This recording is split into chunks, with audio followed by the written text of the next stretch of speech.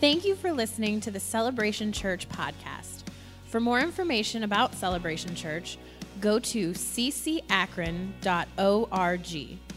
There you will find information about our church, upcoming events, and how to make a contribution to the ministry of Celebration Church. We hope this message is an encouragement to you.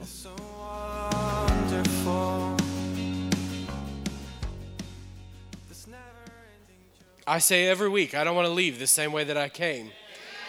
And today's the same. I don't want to leave the same way that I came in.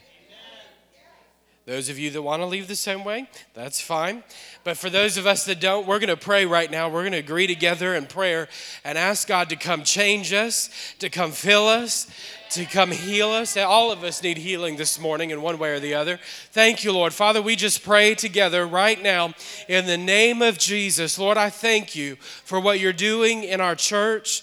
Lord, I thank you for what you're doing in Akron, Ohio, and the Great Lakes region. Father, that you are raising up a body of people, a body of believers who are hungry for the presence of the Lord, that are hungry to see this region transformed.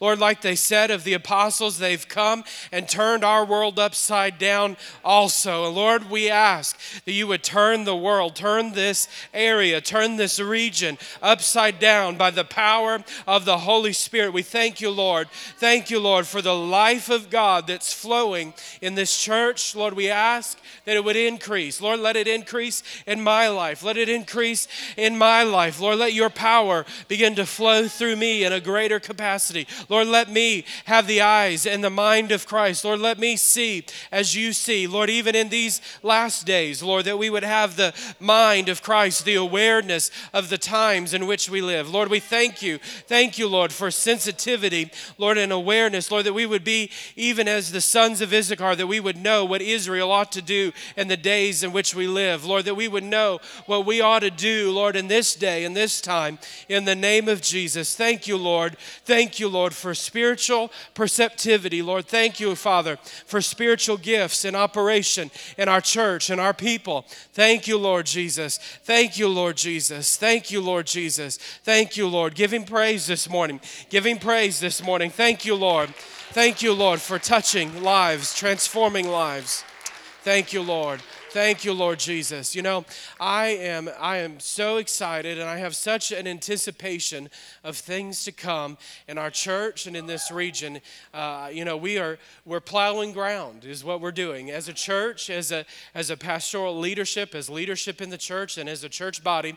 We are plowing ground, spiritual ground, in the Great Lakes region. And it's not those of you that have ever done gardening work, or if you've ever been out in the fields.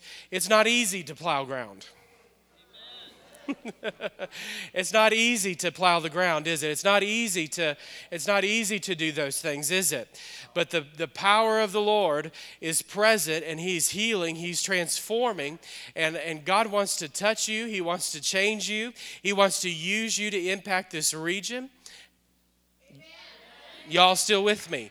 God wants to touch you and use you to change and transform this region. God wants to move in your life, and God wants to do expectantly, exceedingly, abundantly above anything that we can ask or think or imagine. Y'all with me? Awesome. If you have your Bibles, you can go to Acts chapter 19. Acts chapter 19.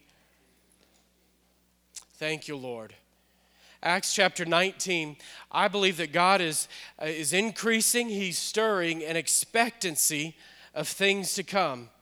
God is stirring in us an expectancy and a hunger and an anticipation of things to come in our church. In Acts chapter 19, we find, and I'm not going to stay here, but I want to start here. I'm going to take a little bit of a journey today. So we're going to start here. Acts chapter 19, we find Paul in the church of Ephesus. He's come He's come to Ephesus or to the Ephesians, and he's establishing his church there. He finds some disciples, and he begins to teach them. He begins to pray for them and impart wisdom. And as he's doing this, there's a stirring that goes on in the city of Ephesus. Things start to there's a ruckus that starts to get stirred up a little bit. How many of you have read the story of the Ephesian church in Acts 19? Well, what I want to focus in on is that Paul takes these disciples and he rents out a hall and he begins to teach them. He begins to have times of impartation and ministry, and he's ministering to them and teaching them. And he says in Acts chapter 19 in verse 11, I love this, Acts 19 verse 11 says, "Now God worked unusual miracles by the hands of Paul, so that even handkerchiefs or aprons were brought from his body to the sick, and the diseases left them, and evil spirits went out of them." Amen. So that even handkerchiefs and aprons were brought. Thank you, Jesus. Thank you, Lord. Why don't you just stretch your hands this way? Thank you, Father. In the name of Jesus, we speak healing. Thank you, Lord. In the name of Jesus, thank you for healing. Thank you for the healing virtue of heaven touching his body. In the name of Jesus, Lord, we thank you for setting him free.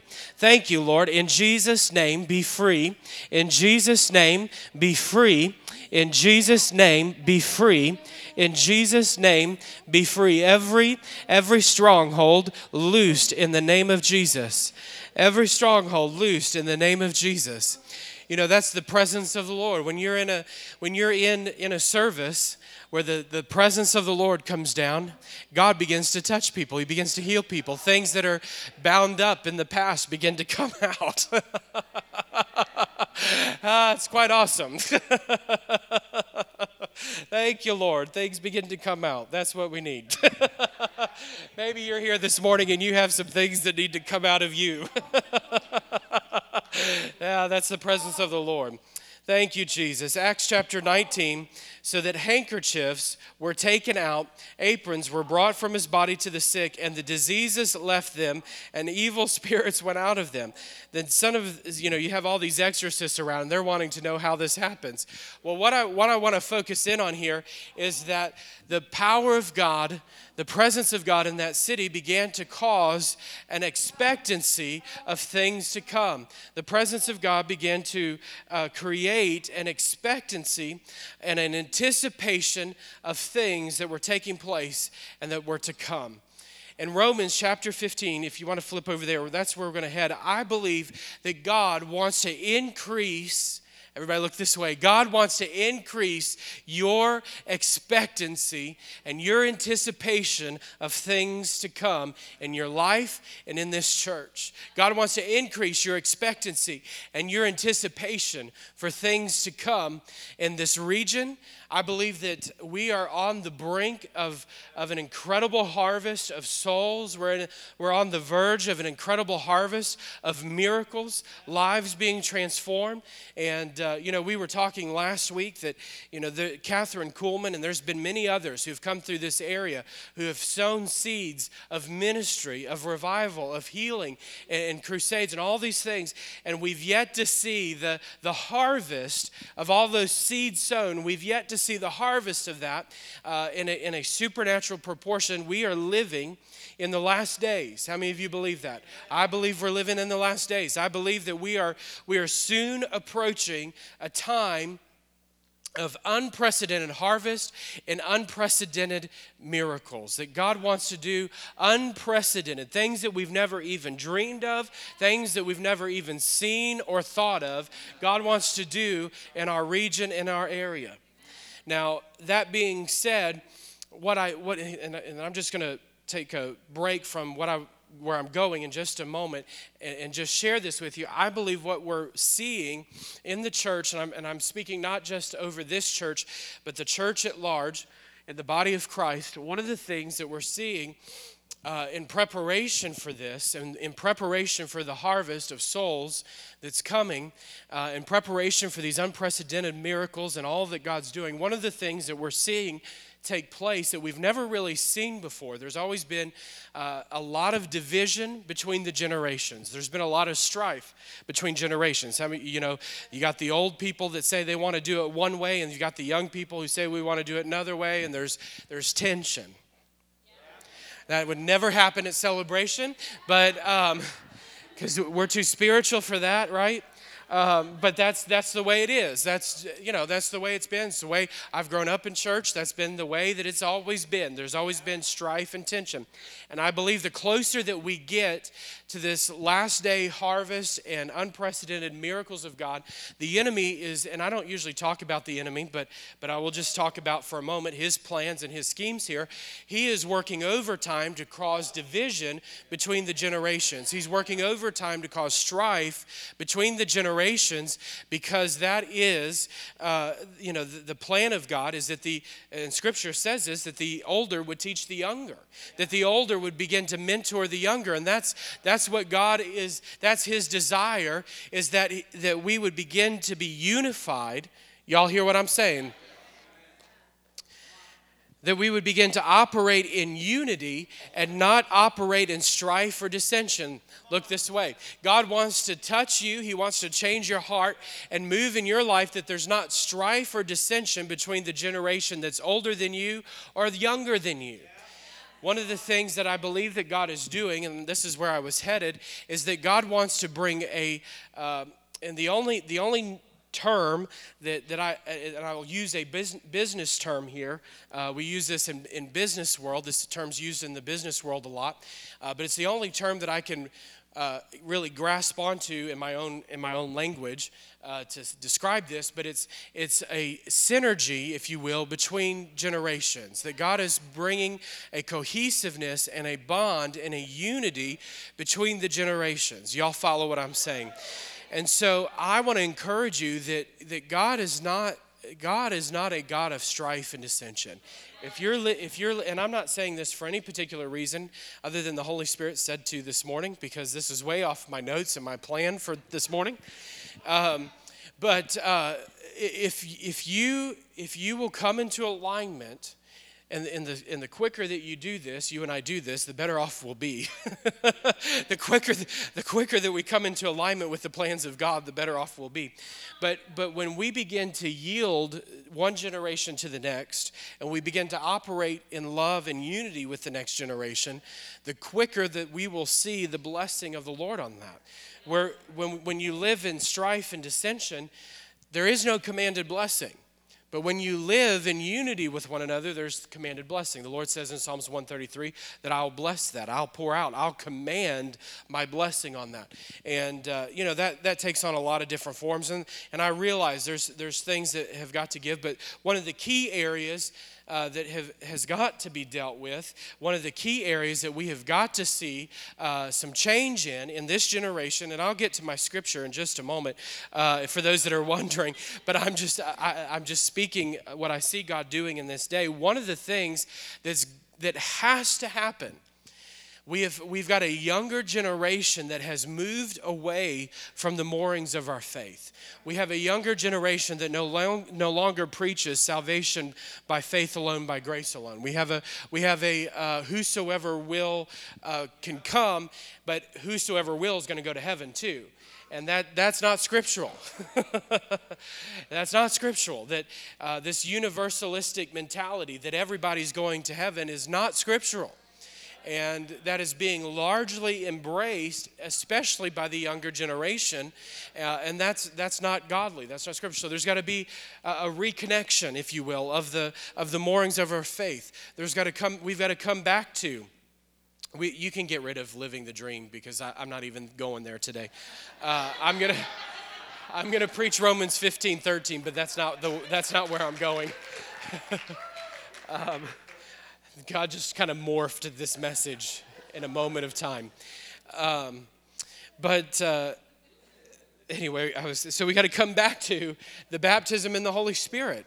a mooring of our faith. We've got to come back to the baptism in the Holy Spirit. And everybody said, Amen. We've got to come back to the basics that Jesus came to seek and to save the lost so that you and I might, the next act of grace or work of God is that we might receive the baptism in the Holy Spirit.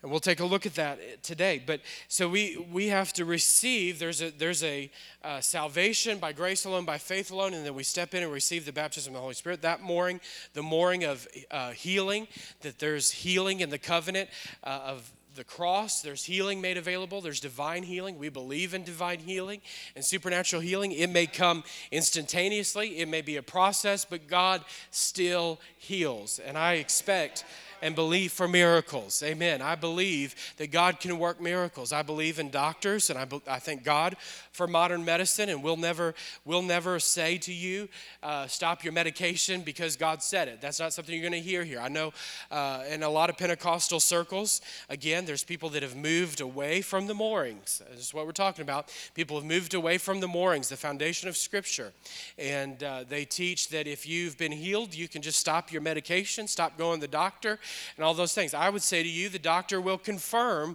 what God's doing. And so if you're truly healed, if you've truly been touched by God, the doctor will confirm those things. I believe in miracles. I believe engaging our faith, but there's some practicality to that as well. God gives us a brain. Okay, I'll get off that. So there's healing, and then there's Jesus is coming back. You missed an opportunity to shout, Jesus is coming back. That is the foundation of our faith. And he's coming probably a lot sooner than what you and I think he is. You know, the younger generation has moved from preaching the urgency of Christ's imminent return. Let me say this. When you have an encounter with the presence of God, when you experience God for yourself and in your personal life, you get a reality check of the imminent return of Christ. There's something that just turns in your heart, in your spirit, man, and you realize the reality of Scripture that Jesus could come back at any moment. Jesus places within you, as you encounter him, this supernatural urgency and expectation of things to come. And so I just want to say to you that there is a merging, if you will, or synergy or reconnect, whatever, of these doctrines in a younger generation. I've been surprised over the past couple of weeks seeing younger pastors and embracing these. And this is what's going to happen. Let me just, I've stepped in this whole prophetic vein here for a moment. And I'll preach, but I feel like this is important and urgent for us to hear. So there is this reconnecting of these scriptures and these doctrines. I've been surprised at the younger generation that's recapturing this. It's awesome. There's a hunger and there's a thirst for these things again. And it's awesome. We're beginning to see the shifting of these things. But on the flip side of that, the younger needs to embrace the moorings of the old. How many of you were raised on those four basic scriptures, those four basic doctrines of our faith? We all have those moorings, and we got to stick to those. But on the flip side of that, the older generation, the generation that has been around a while, we hold tight to our moorings, we hold tight to the fundamentals of our faith, but we understand that the methods of what God is doing change. Perfect example. How many of you go out in your backyard today and made a sacrifice before you came into church? Okay. Now, obviously, we don't do that. The sacrifice was made, and I'm not making light of that. The reality is that Christ became the ultimate sacrifice. So we don't do. So the method of the Old Testament was fulfilled in the person of Christ, and so sometimes God changes methods. In the younger generation, he does things a little different. You know, there's colored lights on the wall and fog overhead and in smoke screen. There's things that look and they appeal different. There's these full color, everything everywhere, and it's all creative. There's a lot of creativity in the younger generation, and we ought not run from that. We need to embrace the creativity, because this is why the creativity that's being displayed in this younger generation is a display. It is a outward display of the creativity of God. And so when we shun, and I'm not saying look, I'm not saying we need to get weird. And I know sometimes in the older generation, I've been in churches with the older generation, have been leaders and have dealt with all of, and sometimes we start thinking, well, if we start accepting the younger, that means we're going to have people come in our church with purple spiked hair and, weird clothes and all those things. Well, we might. We might. That means that we might have people that don't fit yeah, we might. Guess what? They have locked within them. This is why this is so important. They have locked within inside of them the creative DNA of their Heavenly Father. And that creative DNA is being displayed in a worldly context because the church has not accepted or understood that creativity and has shunned them out the door instead of saying, we welcome you in, let that creativity flourish, but let it flourish to glorify God instead of your worldly nature. And so what we have to do is embrace that and say, look, we understand you've got creativity. God's using that. He's going to use that in these last days. That's why there's such a huge awareness online of the church. That's how we talked about a couple of weeks ago. That's how ISIS is recruiting all of these younger recruits. They have most of their recruits are between the ages of 15 and 20, and how they're doing that is through social media and an online presence. It's all social video, all those things. And so the church has had a disadvantage because the people that are creative in those areas we've shunned. We don't want the video and the creative things. We don't want that's different. That's outside of what we're used to. Just give us Just give us just give us our tradition and we'll be okay. And so we've run and don't misunderstand me. Don't misunderstand what I'm saying. I'm not being disrespectful to either. The younger generation needs to learn from the older and the older the younger. That's what I'm talking about. There needs to be synergy between the two. And when we have the synergy, when we appreciate the diversity, then we step into the commanded blessing of the Lord. So anyway, that's a free message for you this morning. But Romans, talking about expectancy, Romans 15, this is where I want to get to, because I have an expectancy of things to come. And that's that little snippet, that little preview of the synergy and the connection, the reconnect of the generations is what I believe is happening. It's what I believe we're seeing and that's transpiring. And honestly, those that reject that idea or reject that concept won't stick around Heather and I very long. And the reason is because we value the diversity of both, and we value the creativeness and the uniqueness of the younger and what God's doing in the younger, and we value the diversity and the doctrine and the wisdom of the older. I loved, Pastor Charles would come to our staff meetings, still does. He comes to our staff meetings and he brings his teachings and his Bible, and he's got ageless wisdom. And I love when Pastor Charles sits there and says, I love what you're preaching. This is the Word of God, preaching the Word of God, and going on. I love that. Why? Because it's a man of wisdom who has experience who's coming in saying, this is the doctrine of the Lord. We're exalting Jesus in our church and people are being changed. That's what we want. So we value that. We value both, when we got here, some folks said, well, you don't like the hymns or whatever. I love the hymns. I don't know what you're talking about. We love the hymns. We love the hymns. We did 2 of them this morning. We love the hymns. But I also love, what I also love? I love the creative nature of our younger generation that says, not only can we do a hymn, but we've got a cool way to do it too. And they add their own little flair to it, and we worship God collectively. All right, I'll get off all that. Romans chapter 15. Romans chapter 15, I have an expectation of things to come. Verse 13 says, now may the God of hope, everybody say hope.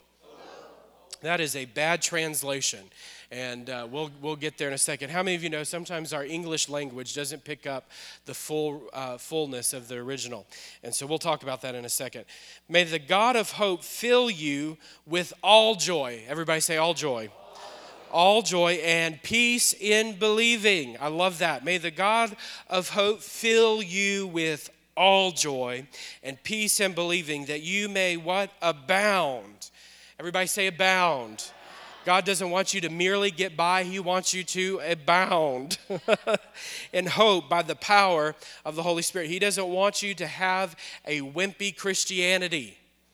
If your Christianity is on life support, I have good news for you this morning. You're in the right place. God wants your Christianity to abound this morning. He wants your expectation to increase. He wants you to have a holy expectation of things to come. That word hope in the original language is a joyful, confident expectation.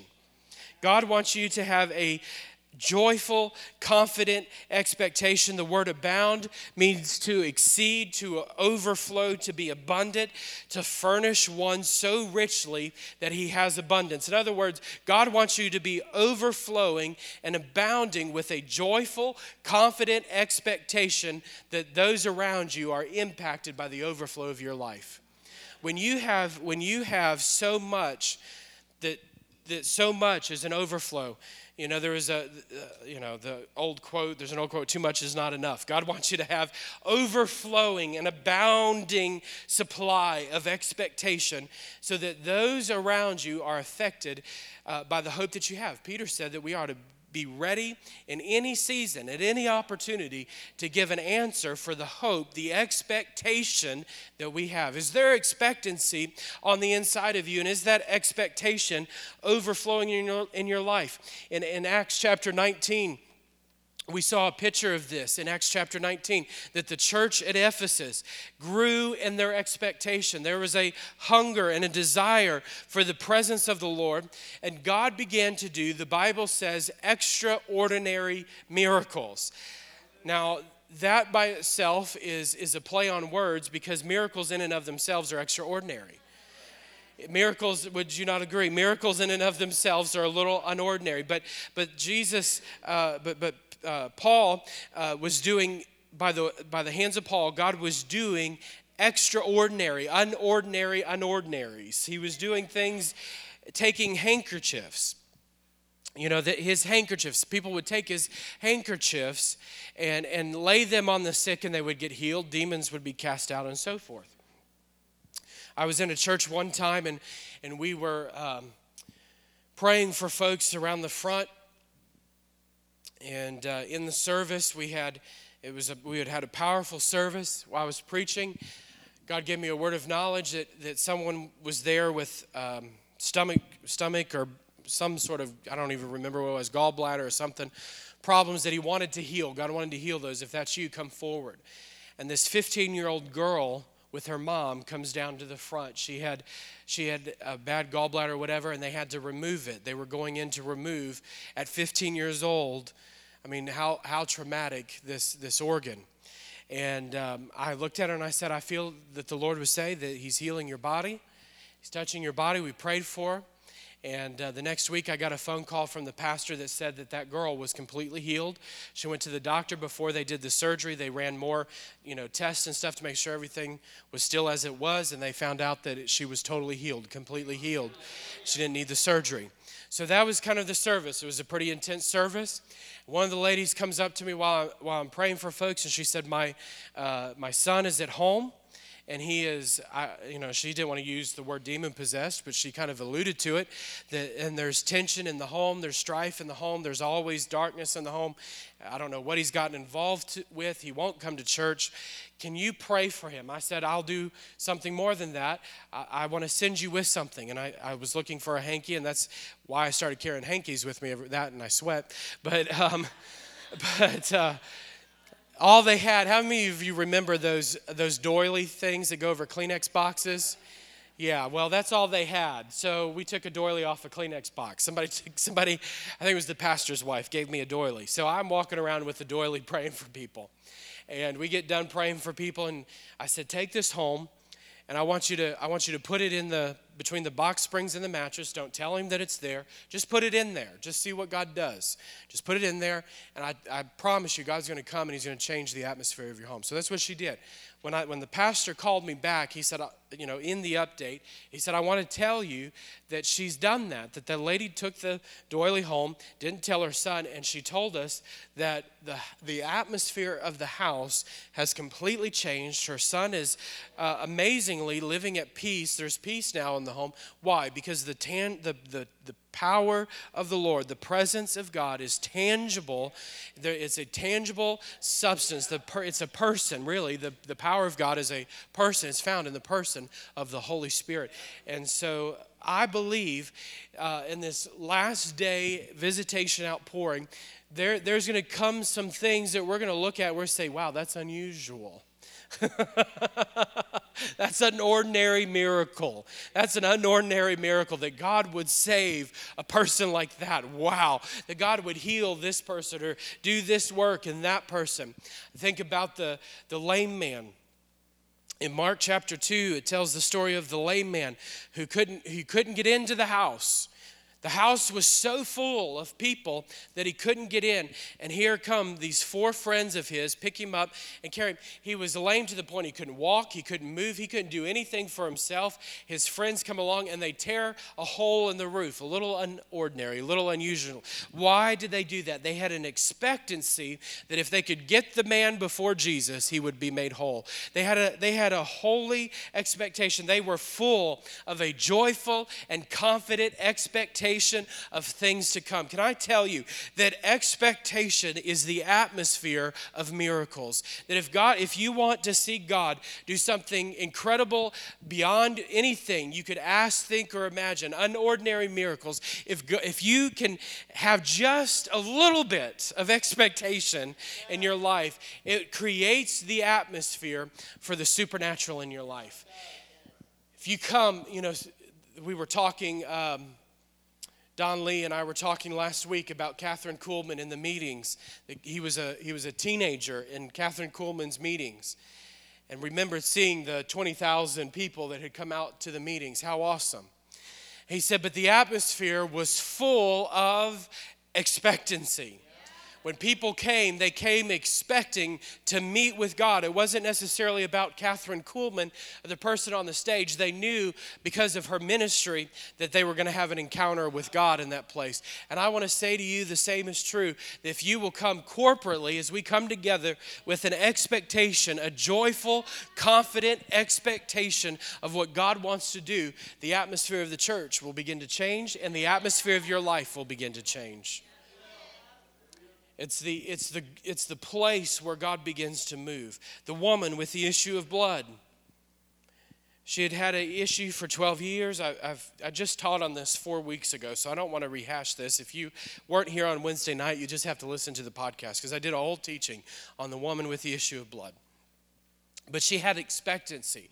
The Bible says that she heard about Jesus. She heard about the miracles of Jesus, and she said, but if I could just touch the hem, if I could just touch the tassel, if you will, of his garment, I know I will be made whole. I know that my issue will be taken care of. All of us in this room this morning have issues. Amen. All of us have issues in our life. It may be your finances. It may be your family. You may be religious and stuck in the mud. You may be fearful. You may be whatever it may be. We all have issues. But if we come with expectancy that if I can just get a hold of the garment of Jesus today, it's not about Pastor Zach or Pastor Grace or anything that happens really on the stage. If I can just come and get a hold of Jesus today, I know I'll be made whole. Not just corporately, but personally. Man, can you imagine when you wake up in the morning and you start to go about your day with expectancy? Sometimes you just need to start speaking the positive word of God over your life. You're like I said earlier, Christianity's on life support Monday and Tuesday. You have to come to church on Wednesday, get revved up, get a shot of morphine or something, and go back out. And that's not what God's called us to do. That's not the life He's called us to live. He's called us to live an overcoming life, a life full of righteousness and peace and joy in the Holy Ghost. So that's the life I want to live. That's the life I want to live. That's where expectancy comes in. I have to have an expectation, a joyful, confident expectation of things to come in my personal life. That when I step foot outside my door today, there is somebody I'm going to encounter that needs the love of Jesus that I've experienced. I have a word for somebody today. I'm going out of my house prepared with a scripture, ready to give it to somebody today. And you allow that scripture to just brood in your spirit, to stir and percolate in your spirit, man. You get out and you go to work, and all of a sudden you realize, wow, this person I'm working with, this scripture applies to them. Hey, you know what? I think the Lord wants to do something in your life. I believe, and you don't even have to say, thus says the Lord, Jeremiah chapter 1, verse 1. Thus saith the Lord God of hosts, He will causeth thee to walketh thee. No. You don't have to do all that. Just say, hey, I just feel like the Lord wants to touch you. And Jeremiah, God said that to Jeremiah that He loved him, that He knew him in his mother's womb. And that's probably just a good word of encouragement for you, that God knows your situation. He knows what you're facing. And I believe that God wants to just encourage you in what you're going through. Don't look to the right or the left. You just start going down the scriptures. You don't have to be stuffy and religious about it. And you have an expectation that as you release the word of truth, that is going to produce fruit in their life. God says, my word will never return void. So if you just begin to speak the word over them, you don't even have to say it's the word. You just begin to speak the word, and it produces harvest in their life. Amen. So there's got to be an expectation in our hearts of things to come. There has to be a joyful, confident expectation. Why would our expectation decrease?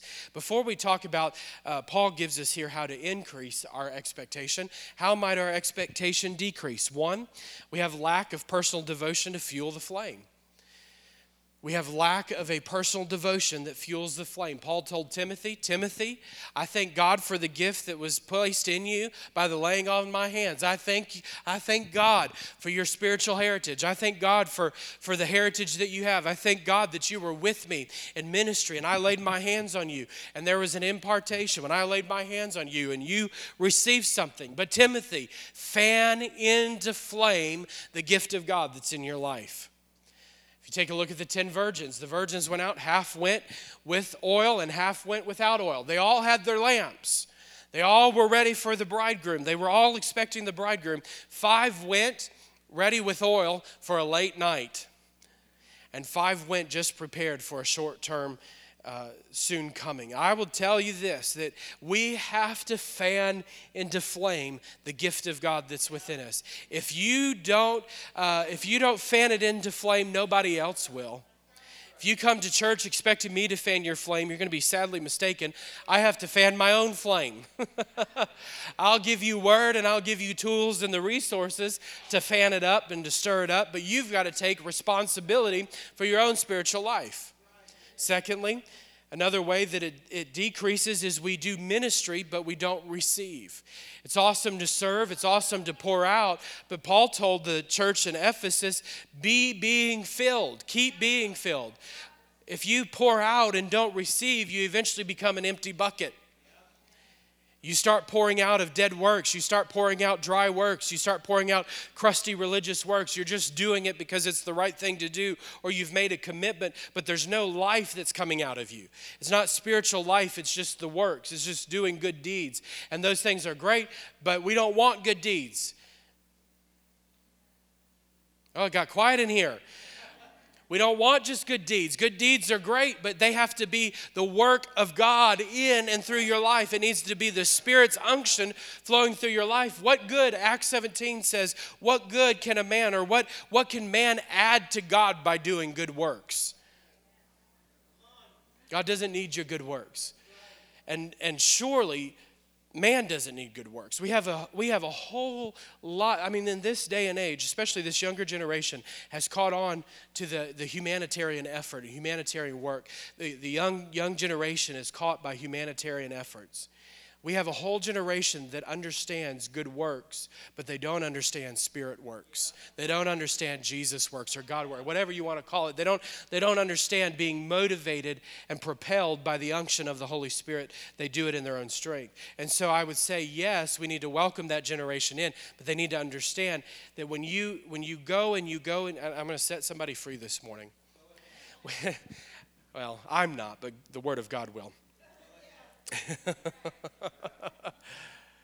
When you go and you go and you go and you go and you do and you do and you do and you do, even if it's good works, without receiving, all you're doing is pouring out, not taking anything in, and you're going to drive yourself crazy into a place of burnout. That's why we have so many people that are doing ministry, not here specifically, but just the body of Christ at large, people doing ministry that get burnt out. That's why so many pastors get burnt out, because they're doing things in their own effort and doing things they weren't intended to do. They were called to pastor. They were called to lead and flow. When you receive from God and you begin to pour out of what you've received, it becomes very natural. It's the overflow. It's not something that you have to make happen. You've received something from God, and it flows out of you. Okay, I'll move on. I got it. Got it. Loud and clear. Number 3, how it decreases loss of your first love. The Church of Ephesus, great example. They were the revival hub of Asia Minor. All these churches were started because of the ministry of Ephesus. And God says to them in Revelation, I hold this against you, that you've lost your first love. When you begin to lose your first love, you begin to lose or wane your expectation. When you're passionately in love with your spouse, when you're passionately in love with someone, the natural overflow, the result of that is an expectation of things to come. Fourthly, you grieve the Holy Spirit. The Bible says in Ephesians, don't grieve the Holy Spirit. How do you do that? Ungodly living, disobedience to the Holy Spirit. You can grieve the Holy Spirit, and it affects your expectancy. And then fifthly, unforgiveness. Hebrews 12:15 says, don't allow the root of bitterness to spring up and defile many. That he's talking to the church. Don't allow within the church, don't allow a root of bitterness to spring up and cause the grace of God in your midst to become ineffective because of bitterness. Wow. Scary. So those things decrease our expectation, but Paul gives us right here in this verse how to increase our expectation. He says, this expectation will abound as a result of, 1, being filled with all joy. You and I need to be filled with the joy of the Lord. Somebody just said, oh boy, here we go again. He's talking about the joy. Yes, I am talking about the joy. The reason you said that is because you're unjoyful. Depressing Christianity is the result of religious works with no hope. If you're depressed, there's no expectation. If your Christianity's on life support, you have no expectation. There's no joy. You've gotten bitter. You've gotten discouraged. You've not fanned into the flame. You've gotten focused on life's hurts and the brokenness instead of the overcoming power of Christ in your life. Joyful Christianity is the result of the Word, the reality of who God is in His Word, and the reality of who He is by experience joining. When you have spirit and truth meet, you have a revelation.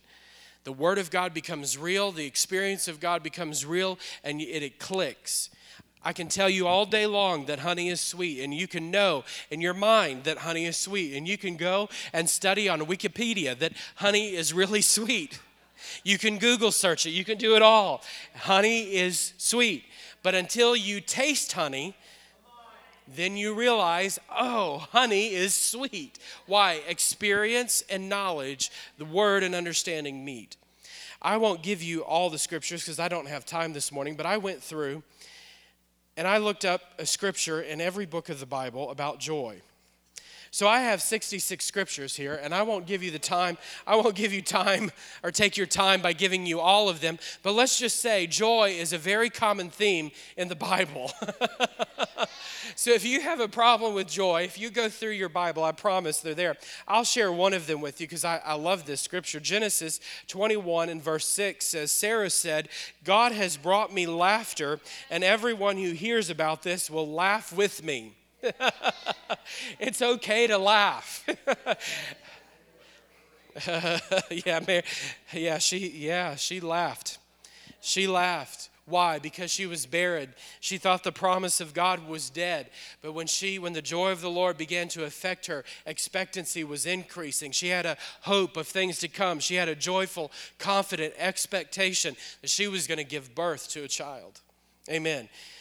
So we'll fast forward through all of these scriptures. I'll just tell you they're there. Zechariah 2:10, sing and rejoice, O daughter of Zion, for behold, I am coming and I will dwell in your midst. That's a good reason to be joyful. God is coming.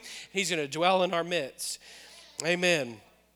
In John chapter 15:11, Jesus said, these things I have spoken to you that my joy may be in you and that your joy may be full, overflowing. That word full is overflowing. That God wants your joy to be completely inundated in your life. His joy in you and your joy in him. He said, by these things that I've spoken, your joy, my joy will be in you. What things did Jesus say? The first thing he said, by this is my Father glorified. How does joy produce? By this is my Father is glorified, that you are fruitful. In other words, God is glorified when we are most satisfied in him. When we begin to pursue God, how is fruit produced? It is not by your good deeds. It's not by works, the Bible says in Ephesians 2:8.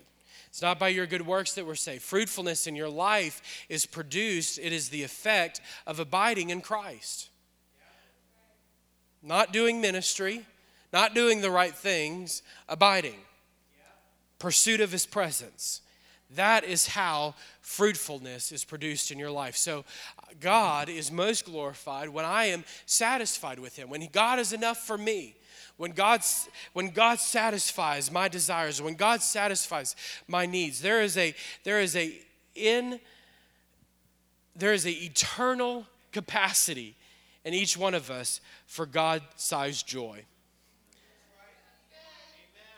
There is a capacity in each one of us to find joy in this life, and it can only be found in Jesus Christ. It can only be found by abiding in him. That's why you have people that are strung out on drugs. That's why you have people strung out in relationships, gossiping, lying. All the church people do it too.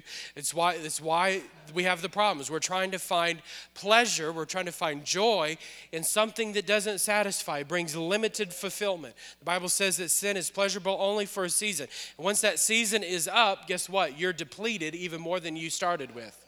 It's like it not only does it go in, it takes out with it. It takes extra with it. And so we have to be filled with the joy of the Lord.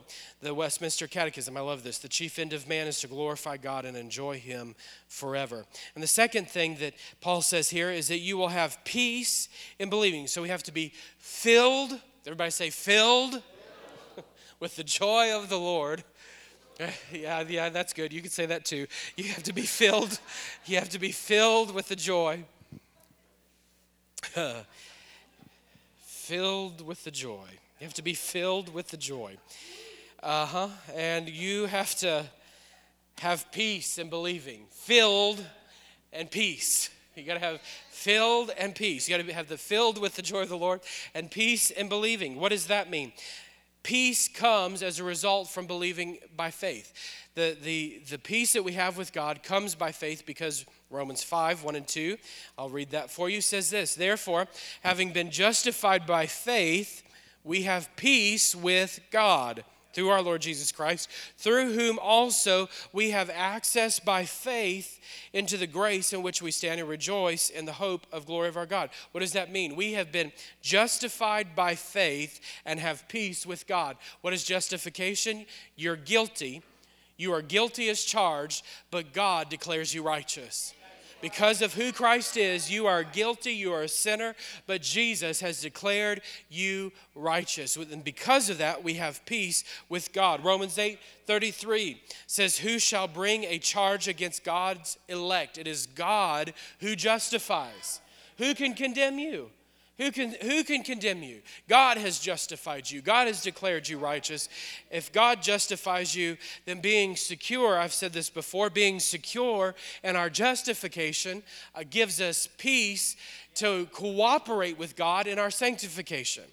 When we understand that we're justified, we're declared righteous, we now have peace with God for him to begin to work on us and transform us and change our lives. That's what sanctification is. We have to be sanctified. We have to be changed. We have to be transformed by God. Amen. So the peace that we have with God comes as a result of us being justified. Now, God did not turn his head or give a look over sin. The justice of God towards sin in your life was executed on the cross. So for us to say, that everybody's going to heaven just because God loves you and all those things. No. You have to accept the finality of the work of Jesus on the cross. There has to be a relationship with God that comes through forgiveness of sin, being justified because of what God did on the cross. Galatians 3 says, Christ has redeemed us from the curse of the law, having become a curse himself, that the blessing of Abraham, everybody say that, the blessing of Abraham. How many of you have ever studied the blessing of Abraham? That's what I expected. I would encourage you, you need to know what blessing comes your way. Let's just start. Y'all okay if we just take a side journey here? I will. Thanks, Bob.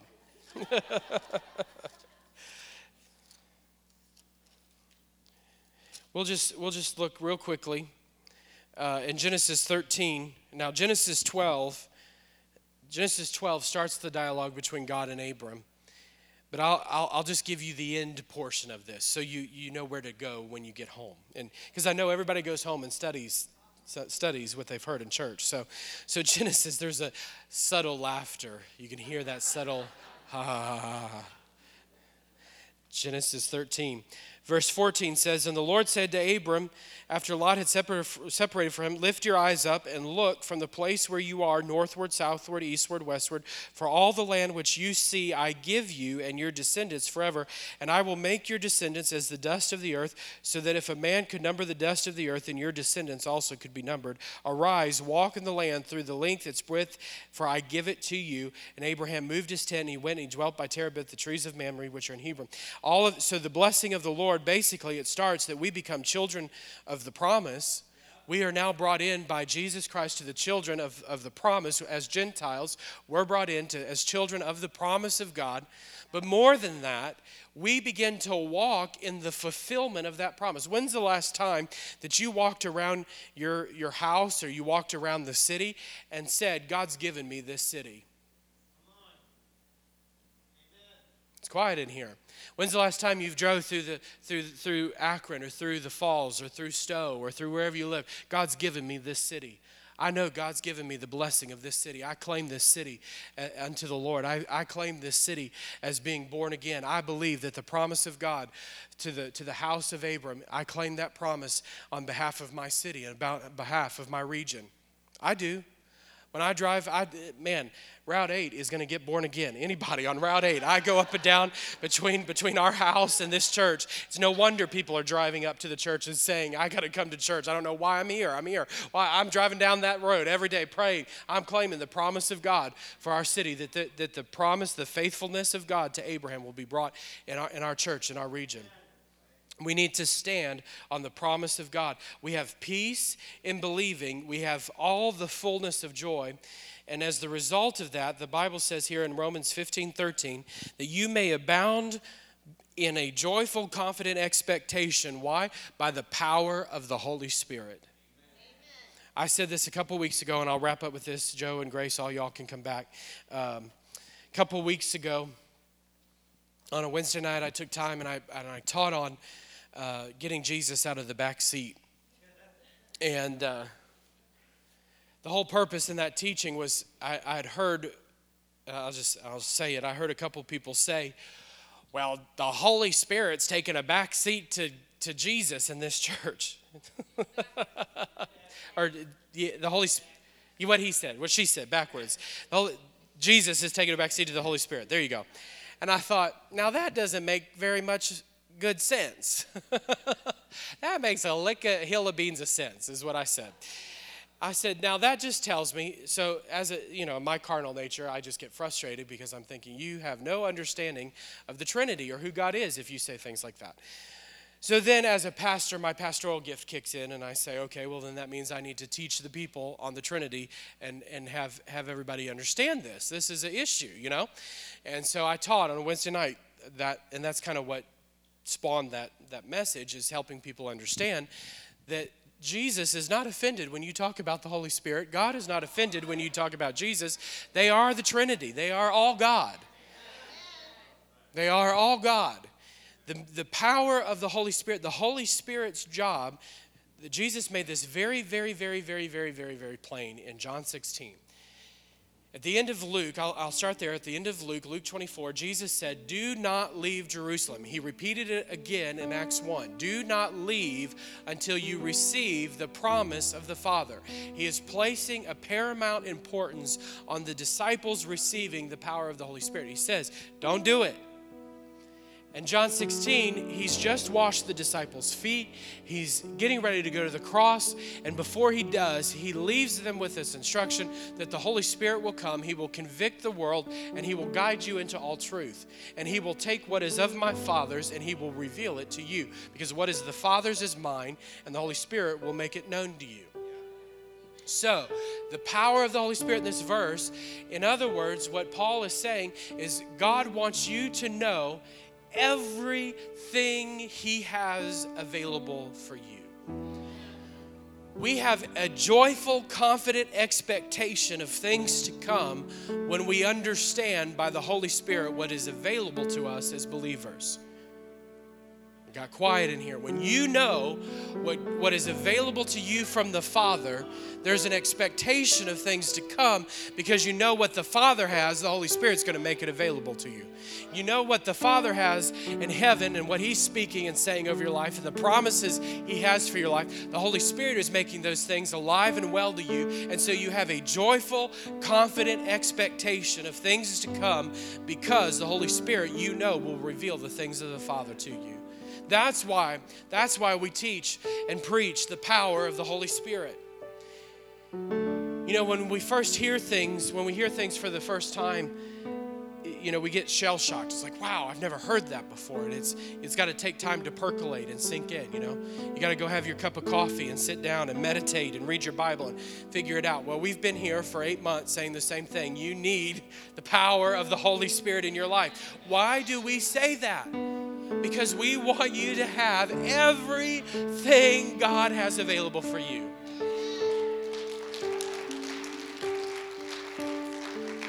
I don't want you living a defeated Christian life.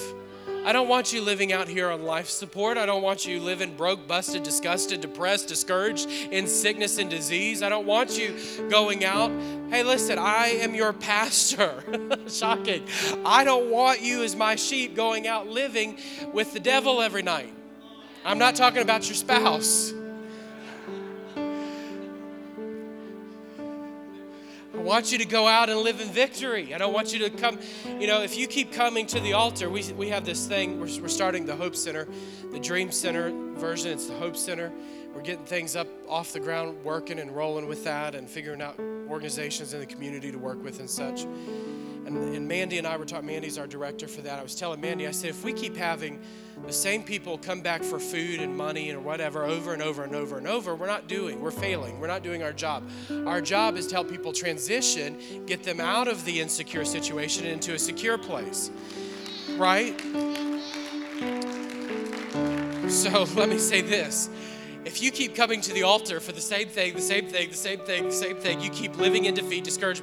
Hey, I'll lay hands until you're a greased pig ready for the boucherie is what we call it in the South, in New Orleans. We'll have a pig roast. We'll grease you up real good with the anointing oil until you get good and ready to fry. But isn't it much better that you live in victory on your own? Isn't it much better that you receive all that God has for you? All that God has for you. So, can you put Romans 15:13 back up?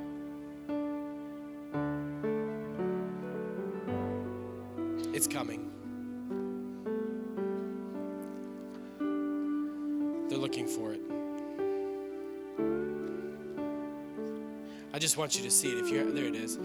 Now may the God of hope fill you with all joy and peace in believing, that you may abound in a joyful, confident expectation of things to come by the power of the Holy Spirit. Thank you, Jesus.